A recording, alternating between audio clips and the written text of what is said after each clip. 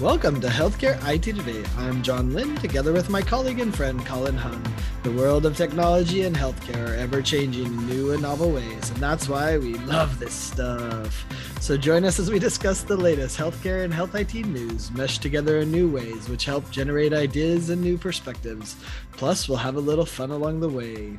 In today's episode, we'll be talking about IoMT, or the Internet of Medical Things. And be sure to follow the show on social media at the hashtag HITSM and our personal accounts at TechGuy and at Colin_Hung. Plus, check out our 17 years of health IT blog content at healthcareittoday.com. So how wired are you, Colin? Are you being monitored right now?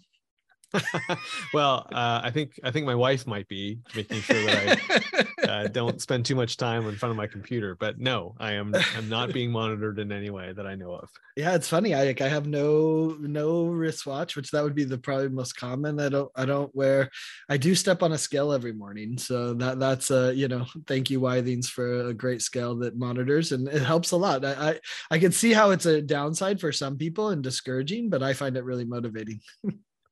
Yeah, I mean, IoMT is it's a relatively new term, obviously, but it's such a wide-ranging one as well, right? It refers to obviously medical devices that are connected to a network somehow.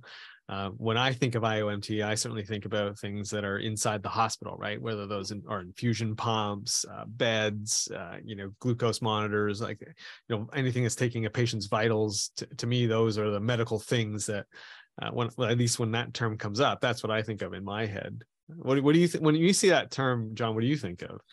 Yeah, I mean, it has become pretty much everything, because when you walk around the show floor at HIMSS or Vive or one of the conferences, you realize, wait, every single device here, anything is being connected, because you need it either to report the data from an interoperability standpoint. And so you need it, that medical device to report the clinical data, or even if you don't have clinical data, you have devices reporting how they're doing. Do they need maintenance? Are they being used? Are they, being tracked? So pretty much everything in healthcare is connected and and is reporting some sort of data, whether it's clinical data or maintenance data, for you to be able to maintain that product or to know usage, et cetera. So I look at it very broadly, from an IoT applied to healthcare, which includes a lot of things that maybe aren't medical specific, but are used by medical personnel. Yeah, that's true too. Like a lot of the devices and a lot of the things that could be connected could be just simply for location information, right? I mean, not actually be for anything vitals or clinically related, as you put it. Could just be like, oh, I'm here, or hey, I need maintenance, or hey, it's time to replace me, or replace the batteries, or those types of things. Those are all devices that can be connected to the internal network and giving off information. But like, to me, like, it's just, there's so many of those things now, right? Like, I was surprised when Hill-Rom, had their beds, and all the telemetry that comes from the bed that the patients are in, the stretchers that they're in, even the wheelchairs that they're in. They're all now, as you said, when we walk around those conferences, that you can't have a device unless it's connected, right? It almost seems like that's sort of You'd be default. embarrassed if it wasn't, right?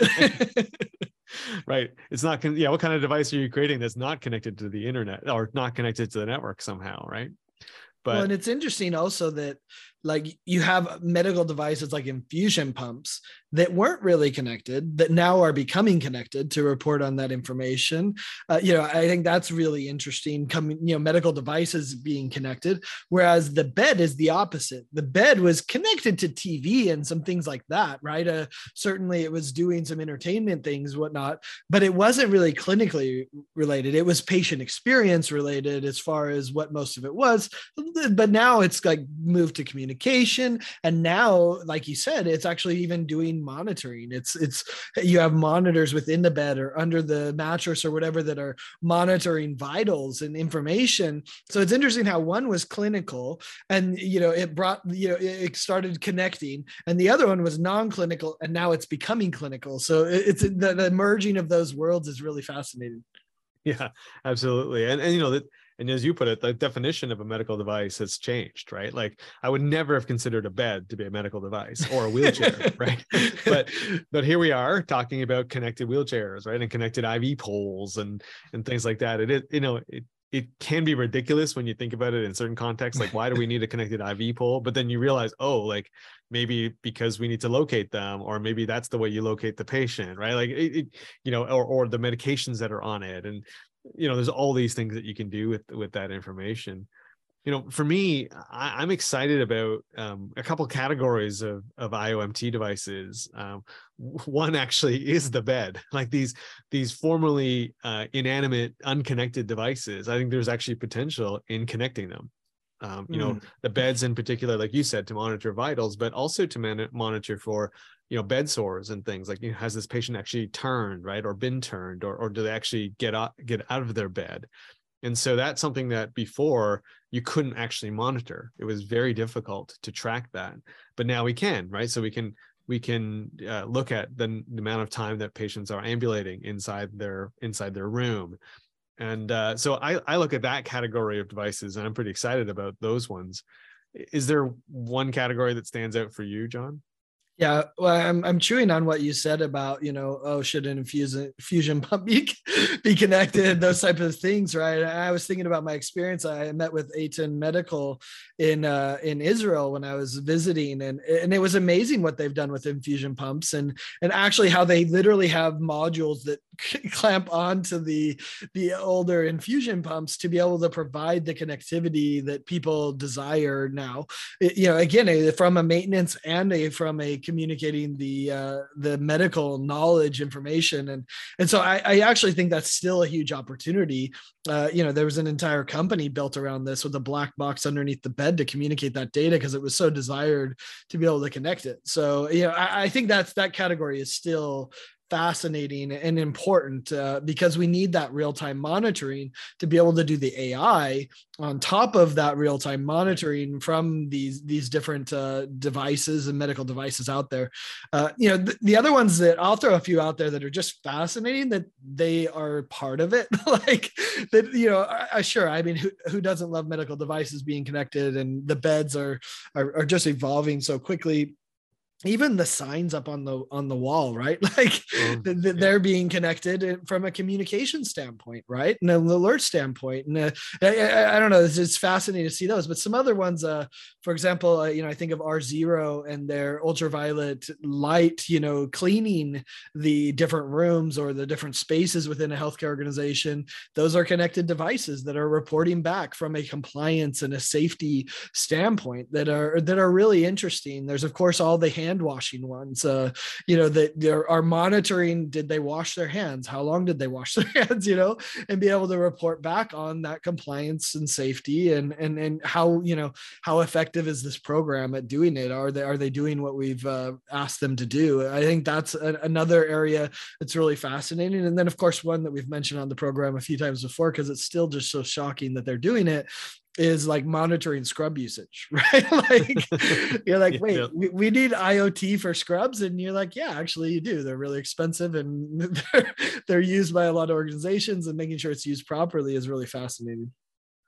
Yeah. I mean, I'm going to double down and mention another set of devices that I'm excited about. And that's really around monitoring wearables, but not in the classic sense of the wristband, like the wristband wearables. I'm talking about wearables being like the cast that's put on your broken leg, right? Wow. Or the brace that you're wearing, that you have to wear in order to rehab your knee, right? Or things like those kinds of devices that are now capable of monitoring and measuring the amount of strain you're putting on it, whether or not you're exercising it, whether or not you're exercising it at the right times, right, and the right ways, and then doing 3D models of your gait and all that kind of stuff. These are things again that just weren't possible to do before.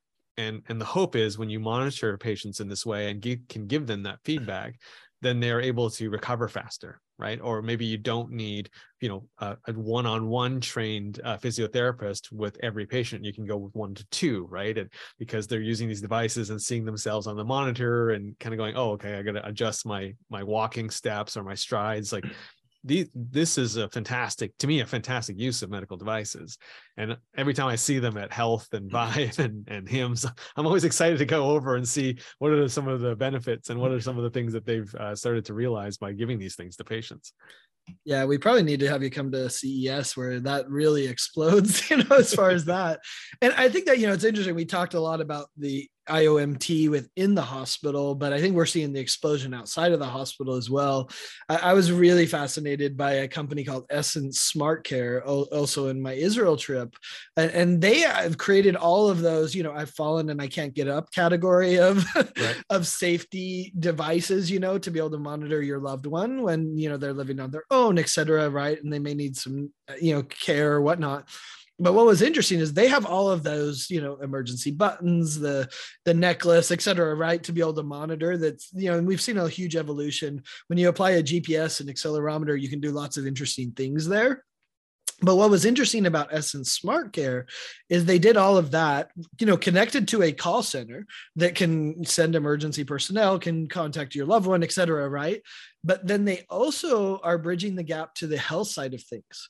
Whether it's a finger sensor for, O2, right? Or whether it's a blood pressure cuff or, some of these other devices, having both of those, I hadn't seen another company do that. And so I think it will be interesting to see how they evolve the company to be able to address both clinical things and safety things for seniors. And so anyway, that's a space I'm going to be watching as well, is do those two integrate? Do they make sense to be together? Can the call center support calls for both of those things, or how does that evolve? Does it need to go to the doctor for one thing and the safety personnel for the other? That's an interesting space to watch. I definitely agree with you. I mean, I agree with you in the sense of I should go to CES at some point, but also, yeah, I mean, there's just everything from, connected spoons, right? As we heard from CES a few years ago, to all the devices that are in the home. I mean, that to me, you're right, is the more interesting side, a very interesting side of growth, right? There's going to be growth definitely in the medical side in the hospitals and in clinics, but the explosion of devices in the home is just going to be phenomenal. And it's going to be fun to watch to see how much more medically connected our homes are going to be. Yeah. What do you think about the people monitoring what you eat? I met a friend at I think it was a health conference, out of Denver, and she was talking about, this company she was working with that was, that she says has finally conquered the, take a picture of your food and it will tell you how many calories, et cetera. I don't know. I'm a little skeptical that really changes behavior and that the tech works, but what do you think? Yeah, I mean, I personally think it's a little bit creepy, but I do also understand for those that are really concerned about diet and just need that help to maybe maintain a certain diet, or, that need that kind of service. I mean, I think there's a market for that. Mm-hmm. But I think that's sort of, how far do you go, right? Like how, well, they're putting cameras in your stomach, they're swallowing medical pills, and they're monitoring your stomach, your biome, I think as they call it, right? I mean, that's all happening, right? Yeah. And again, I think there's a certain market for that. Like, I think if people need that kind of level of coaching, let's call it, or reassurance, then I think obviously it's great.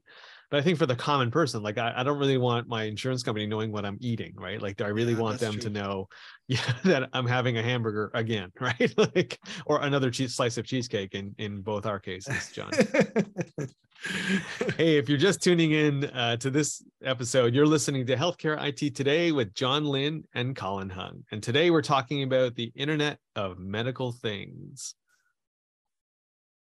So, John, let me quote you a statistic here just to give you some context. Okay. So according to DataBridge Market Research, they came out with their research in December of 2022. They estimate that the IOMT market in 2021 was about $49 billion US. That's how much the entire market was worth. By 2029, so just 8 years later, they're estimating it will be $270 billion. Wow.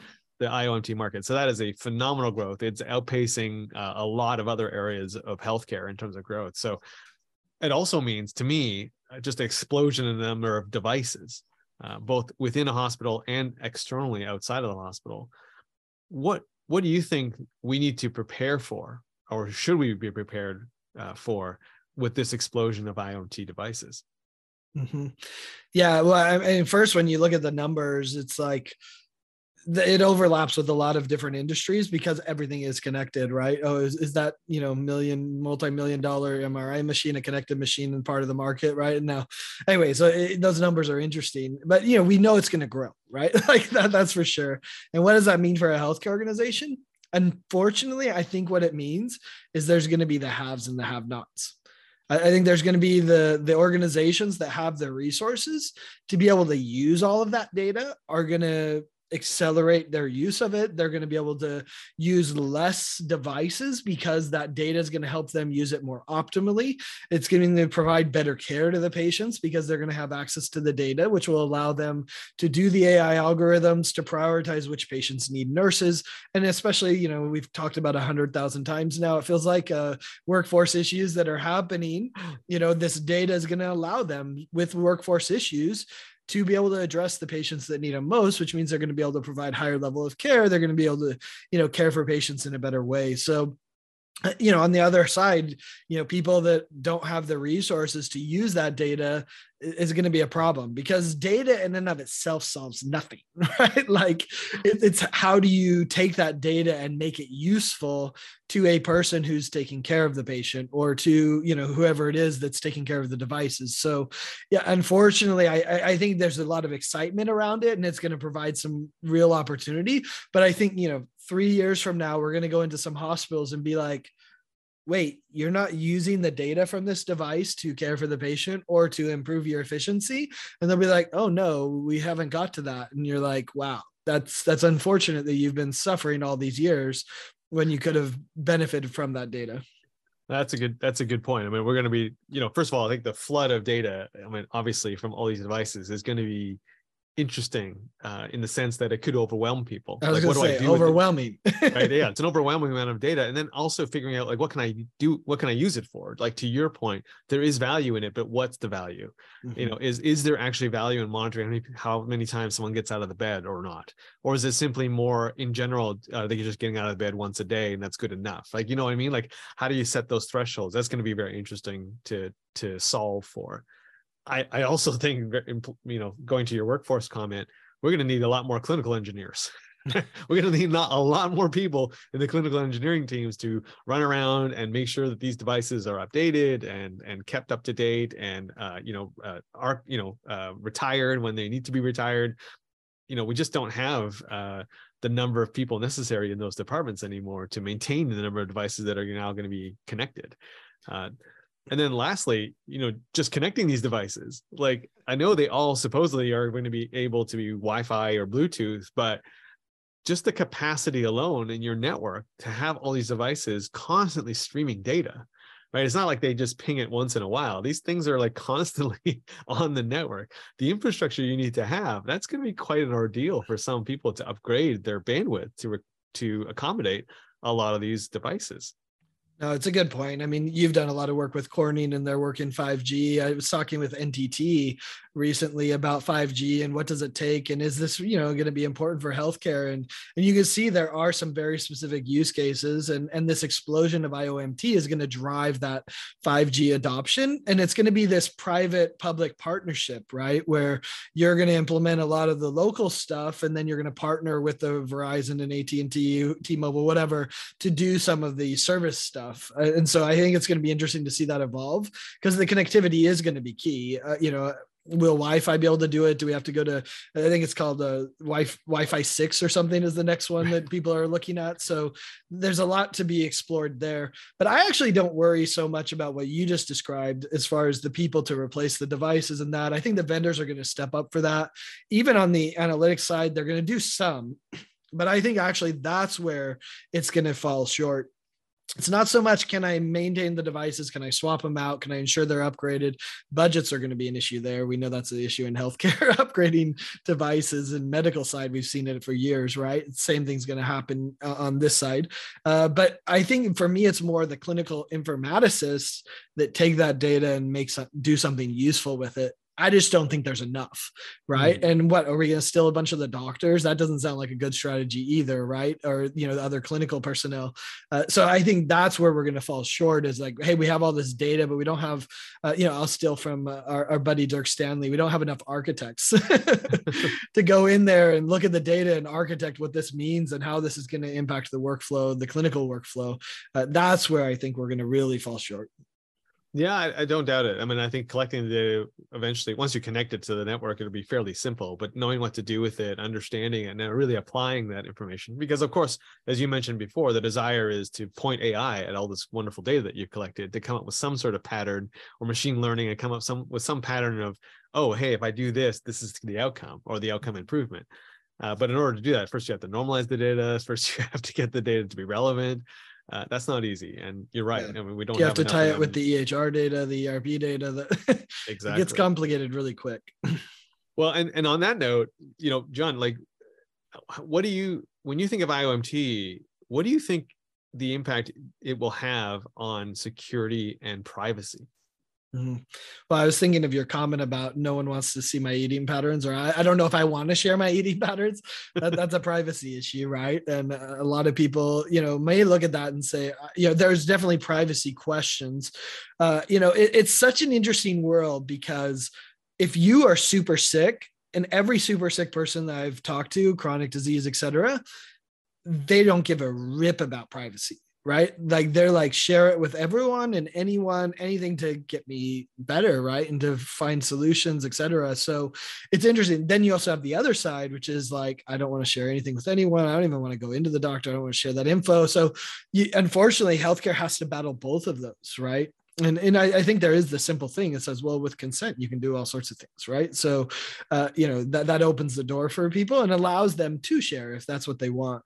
But it does, you know, every security person I talk to, when they hear about IOMT, they use the word surface area, right? The surface area now just expanded, right? And so the risk that you're, you know, to your healthcare organization just expanded, because now instead of, you know, hundreds of devices, you have thousands of devices and thousands of locations, and that just is harder. And so you have to address it, and you know, and ensure that it's, you know, getting the latest updates, et cetera. You know, you have to make sure that you have a plan, you know, because HIPAA doesn't care, right? Like, HIPAA's like, okay, well, you still got to mitigate any of this risk, even though now your risk is, you know, 1,000 times more. Yeah, you're absolutely right. Like, I talked to our friends at NetScout a lot about this issue, and recently just did an interview with them where we talked about, you know, this explosion in IOMT. And, you know, their point was, yes, definitely the surface area of attack is greater, but the method of attack is now different as well, because now you're dealing with a device. It's not, it is software related, but these are hardware devices. So, you know, this requires, you know, people to plug something in, right? So if you have an infected USB or an infected computer that was trying to do an update to a device, I mean, this is, now you've got a totally different avenue of attack that you have to be careful of. But one of the big things that they said was, that's even step two. Step one is people don't even know the inventory that they have, right? Like, step one, they say in any sort of threat reduction is just know how many IOMT devices you have, and then where are they, and who do they talk to normally, right? Like, you know, hey, this device is only supposed to be communicating with other systems inside my hospital. Well, if that device is now communicating with something external to the hospital, well, then you know something's wrong, right? And so that's their approach to security, which I found kind of interesting, right? It's more looking at, okay, like, maybe we don't have to track like every single thing that it's talking to, but I should know in general, it should only be talking to this set of systems. And so anything outside of that is a warning to me to go look at potentially a security issue or a privacy issue. Yeah, that's an interesting approach. VMware has taken a similar approach on really the servers or desktops and things like that, where they essentially profile it and say, what is the normal behavior, right? Like, who should you be talking to normally? And if something's outside of that, let's, you know, maybe that's a potential issue. Let's flag it and let's investigate, right? And that's a smart approach. I think the challenge, though, with many of these medical devices is some of them are really old. And, you know, as I mentioned, they can't afford to replace them because they're expensive devices. And so it's amazing the hoops that CISOs are jumping through to put them on their own network segment, and to essentially put them in the in this quarantined area that allows them to still use the device without putting the rest of the network at risk. There's a lot of these hoops that they have to do, which actually fits fine for HIPAA, right? It says to mitigate the risk. It doesn't say that you're not going to have any risk. It says have you been thoughtful about your assessment and then mitigated any of those risks as best you can. And so people are doing crazy stuff because of that, because they can't upgrade it. They're still, I don't know, are they still running XP? That was the talk forever. Hopefully we're getting past that. Well, and I have to say this, definitely now IT has to be at the table when looking at clinical devices, right? I think before you could look at a bed and not have IT involved, right? Like, who cares, right? But now, because it's going to be connected, now you have to add in those requirements onto these devices. Like, you have to look at the security, you have to look at the privacy issues, you have to look at upgradability, right? And because you're just going to have so many more devices. So, I hope if anything comes out of this discussion and future discussions of IOMT, that at least IT and IT's requirements have to be considered when choosing IOMT devices. It's no longer just about the clinical side or the operational side of things. Yeah, I wonder if people will lose deals on it, though. I have a feeling the conversation goes a bit like this. Hey, IT, we need you involved. Here's what you need to deal with it. And so then the CISO goes and says, fine, it has to be on its own network and it has to be all this, right? Like, and this is how much it's going to take to be able to do that, right? Unfortunately, I don't think that IT is going to wield a big enough stick to say, no, we're not buying that device. It's insecure. Although I don't know, if they've been through a hack recently, maybe I'm wrong. I think that's the big kicker. I think that's the conversation you described is likely going to be the one until the day that device was the cause of a breach, right? Yeah. Or it was just not able to be patched, right? And then people go, well, why do we pick that one? And then I think at that point, there'll be a lot more consideration given to those kinds of issues. But unfortunately, until then, I think it's going to be exactly the way you described it. Yep. It's a tough balance. Hey, listen, thanks to all of you who tuned into this episode of Healthcare IT Today. You can find out more details about our show by checking out the programs page on healthcarenowradio.com. And please share your voice and engage with the community at healthcareittoday.com and on social media using the hashtag HITSM. I'm Colin Hung, along with my friend and Health IT collaborator, John Lynn. Thanks for listening and have a great week.